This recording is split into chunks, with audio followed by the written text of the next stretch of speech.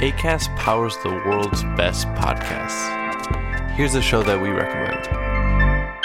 Hi, I'm Dory Shafrier, and along with Kate Spencer, I host Forever 35, a podcast about the things we do to take care of ourselves. Join us every Wednesday with guests like author Phoebe Robinson, chef Samin Nosrat, actress Busy Phillips, and even former Secretary of State Madeleine Albright.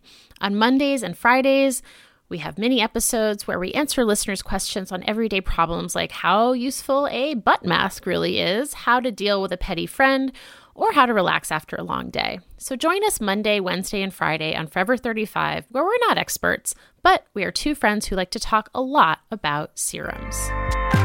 Acast helps creators launch, grow, and monetize their podcasts everywhere. Acast.com.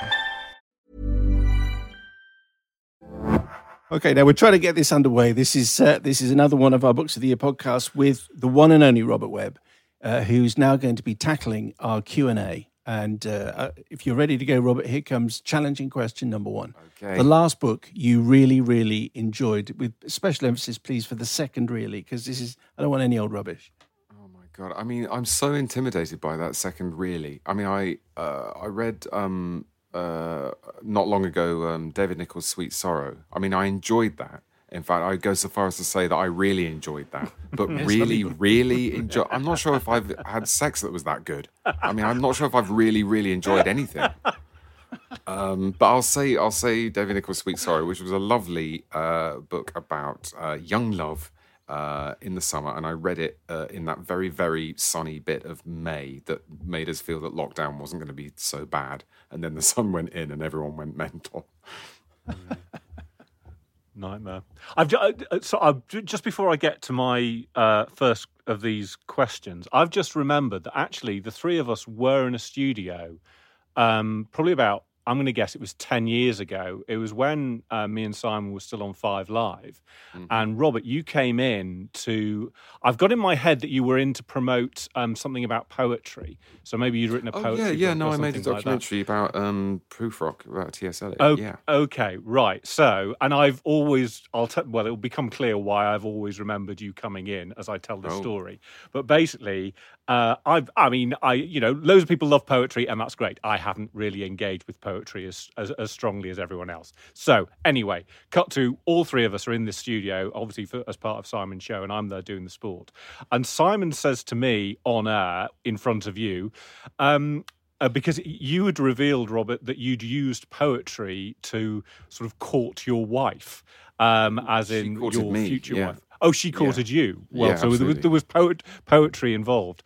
And Simon, knowing my relationship with poetry, said, "Matt, did you use poetry to court your wife?" And looking back on it, maybe I was a little dismissive when I said no, which I did. I said no, and to which you, Robert, replied, "What did you use then? Vodka," which was, I thought, very funny, and also has meant that every time my wife has taken vodka out of our cupboard, she always says, "Oh, look, it's what you used to..." I didn't use vodka, I should point out as well. See, 2009 was clearly my funny year. I could never be that funny again. I did that documentary in 2009. I also did the Let's Dance for Comic Relief Flashdance thing in 2009. This was clearly this is when I peaked. And the vodka joke, I mean, it's all coming together. It's been downhill since then. Okay, that's super. That's good to hear. Good to know. Right, let's get back to the Q&A. Very rude of me, very cheeky.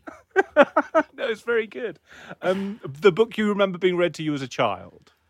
Going way back, I remember because you have to be pretty small not to be able to read the Mr. Men on your own. But I remember my great auntie Trudy reading me Mr. Men books, particularly Mr. Uppity, because there was a bit where he's walking in his big garden and a little goblin appears, and she suddenly did the voice of what she thought a goblin. She went, "Hello, I'm a goblin," and I was like, and this just made me squeal with delight. And I think I kept making her do it because it was so funny. And then a bit later on, my mum, I remember reading me Jungle Book and The Adventures of Huck Finn. I have very, very fond memories of that. And again, also in Huck Finn, my mum would put on a southern accent when she was doing Aunt Polly. And I just remember being just delighted because this was not a family full of performers and actors. So if anybody like did a voice, it was kind of remarkable. So yeah, no, those bits stuck in the mind. Is that something you do? You do the voices when you're reading? I did. Yeah, the girls are. God, they've just had birthdays, and that's why I sound like I don't know how old my children are. They're now 9 and 11, so they don't want me to read to them anymore. But I certainly did loads of voices. Yeah, I did all the voices. I can only do. Matt knows this. I can do Camp, Cornish, and Cockney. That's it. So every story has to fit into. That's your main three. That's all you need, really. I got me through all of Harry Potter, I have to tell you. Yes. Famously, De Niro only needs those three, doesn't he? So yes, that's right. Next question. Whose books do you own the most of? Which we don't mean, you've stolen or borrowed, but, you actually own authors that you like. I think because he's not very well, he is just stop, get to a main verb. Ian McEwan, probably. I was about to say he's not very fashionable at the moment, or people moan about him. Anyway, I used to really like him, and I think it's probably because I did my my dissertation, a long essay that I did at university on his books. I had everything that he'd written at that point, and then I just carried on buying them. So I've got, in fact, he was my specialist subject on Celeb Mastermind. How did you do?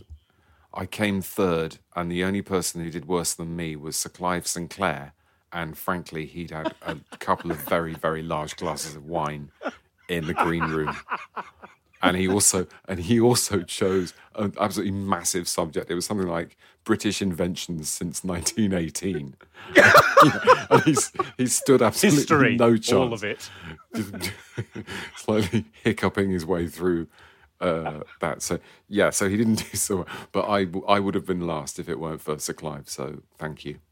How long, Robert, do you tend to give a book, or do you always finish it? This is our honesty question, really, because I cannot believe that anyone would finish a book they're not enjoying. But how long do you tend to give it?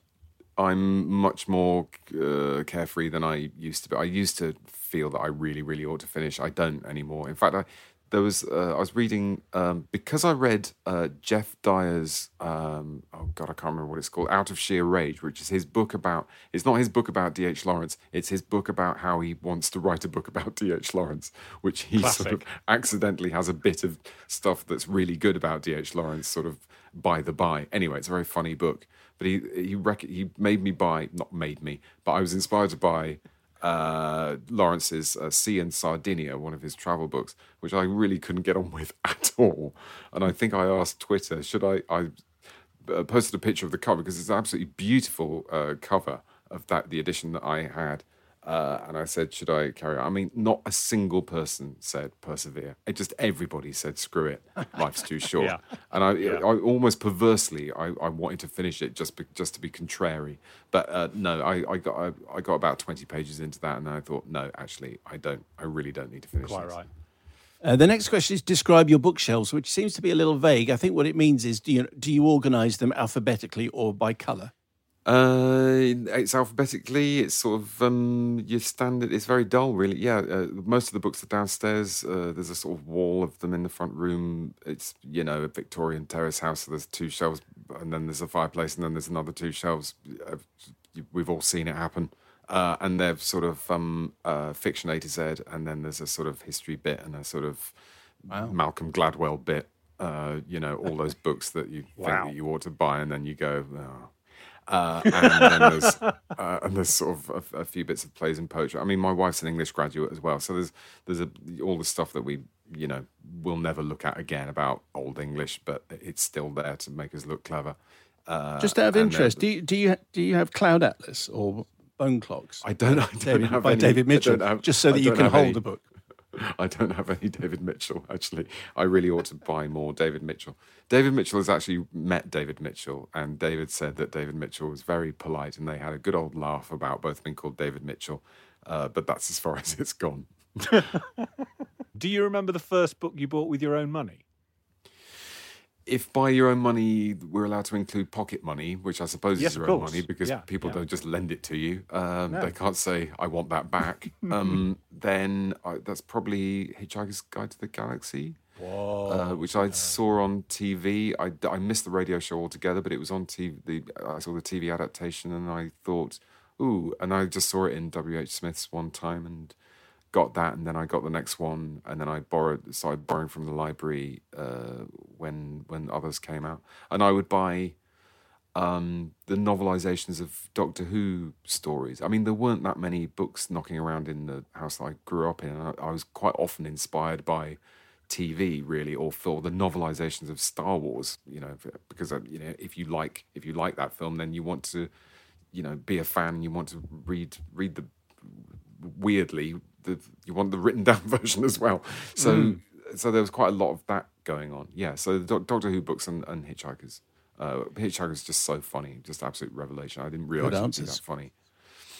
Is there a book you've used to impress someone, or do you just use vodka?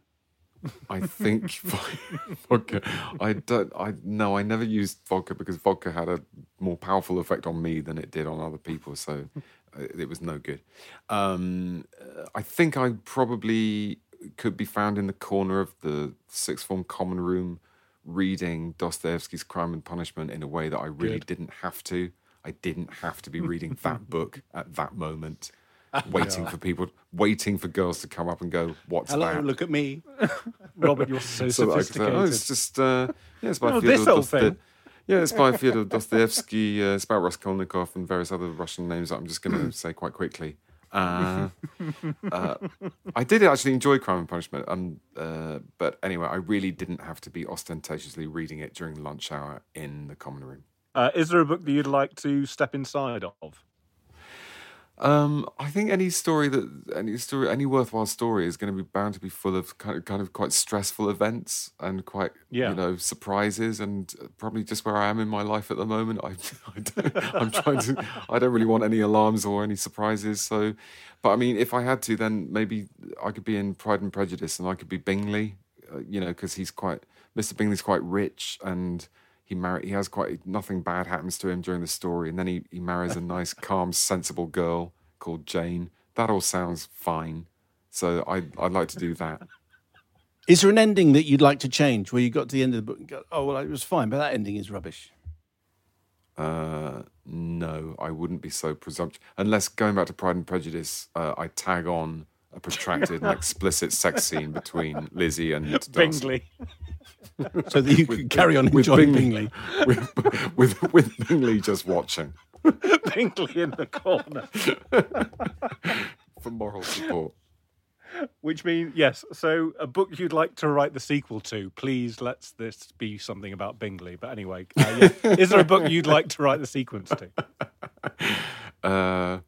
Not really. There was a... And no, not really. No. I mean, just can I play my Joker? No. Who's your favourite writer that you've actually met? I had the great honour of meeting Clive James when we mentioned, if it hasn't been cut out yet, the poetry documentary that I did in 2009 when I used to be funny. And that involved interviewing Clive James. And we went round to his place. He had a place in London, in East London, Docklandsy type area. And we were there, and he was talking to the producer, and I was kind of standing next to the producer, and then Clive said, and so when the guy arrives, and I kind of put my hand up and went, hello, I'm the guy. Anyway, that's me. I'm the guy. Anyway, I got to talk to him, and he was just brilliant. And he just spoke in aphorisms, and he sort of asked the producer how long are you looking for in this, and Ian McMillan, who's brilliant producer director, he said he did the usual professional thing of saying, "Oh, just talk as much or as little as you want, Clive." And Clive James, who's been around the block a million times, just went, "Yeah, but seriously, what do you want? 4 minutes? What are you trying to get? 5 minutes?" And he went, we're looking for about 4 minutes. Yeah. He went, "Thank you." And so he just gave answers that would just beautifully fit into a 4-minute segment. Wow. And it was just. I think my first question was, what is it that poetry can do that plays and novels can't do? And he said, it's the same thing as what the nucleus of an atom can do that the rest of the atom can't do. It's the stuff itself. And he sort of, I just remember this gesture of his thumb and index finger sort of rubbing together. It's the stuff itself. It's the DNA. And he was brilliant, absolutely brilliant. Is there an author you like to quote?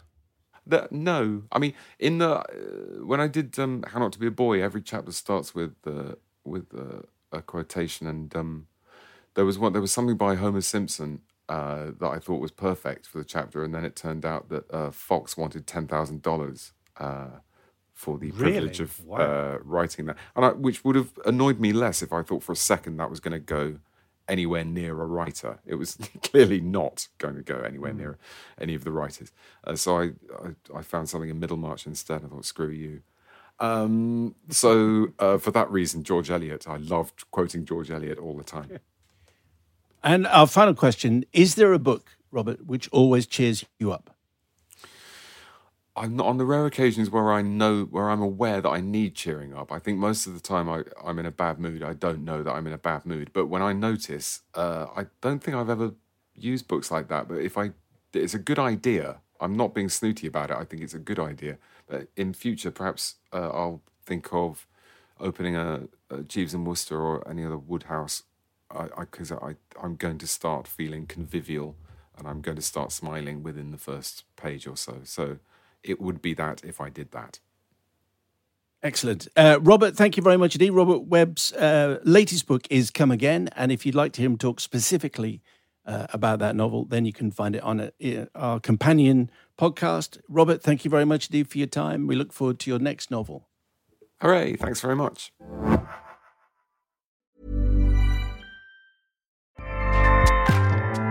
Acast powers the world's best podcasts. Here's a show that we recommend. Hi, I'm Christopher Kimball, host of Milk Street Radio. If you'd like to change the way you cook and also think about food, please check out the Milk Street podcast. We travel around the world to find pizza in Tokyo, Egyptian food in Berlin, and Bhutanese farmers in Vermont. We speak to Jamie Oliver, Rachel Ray, Al Roker, Ina Garten, as well as Michael Twitty, Marcus Samuelson, and Alice Waters. And we'll introduce you to recipes that will change the way you cook, from bright pink Tottenham cake to Afghan dumplings to shoyu sugar steak, and that one is direct from Hawaii. It's a whole new world of food right here on Milk Street Radio. Please check us out on iTunes, Spotify, or wherever you find your podcasts, or go to 177milkstreet.com. Acast helps creators launch, grow, and monetize their podcasts everywhere. Acast.com.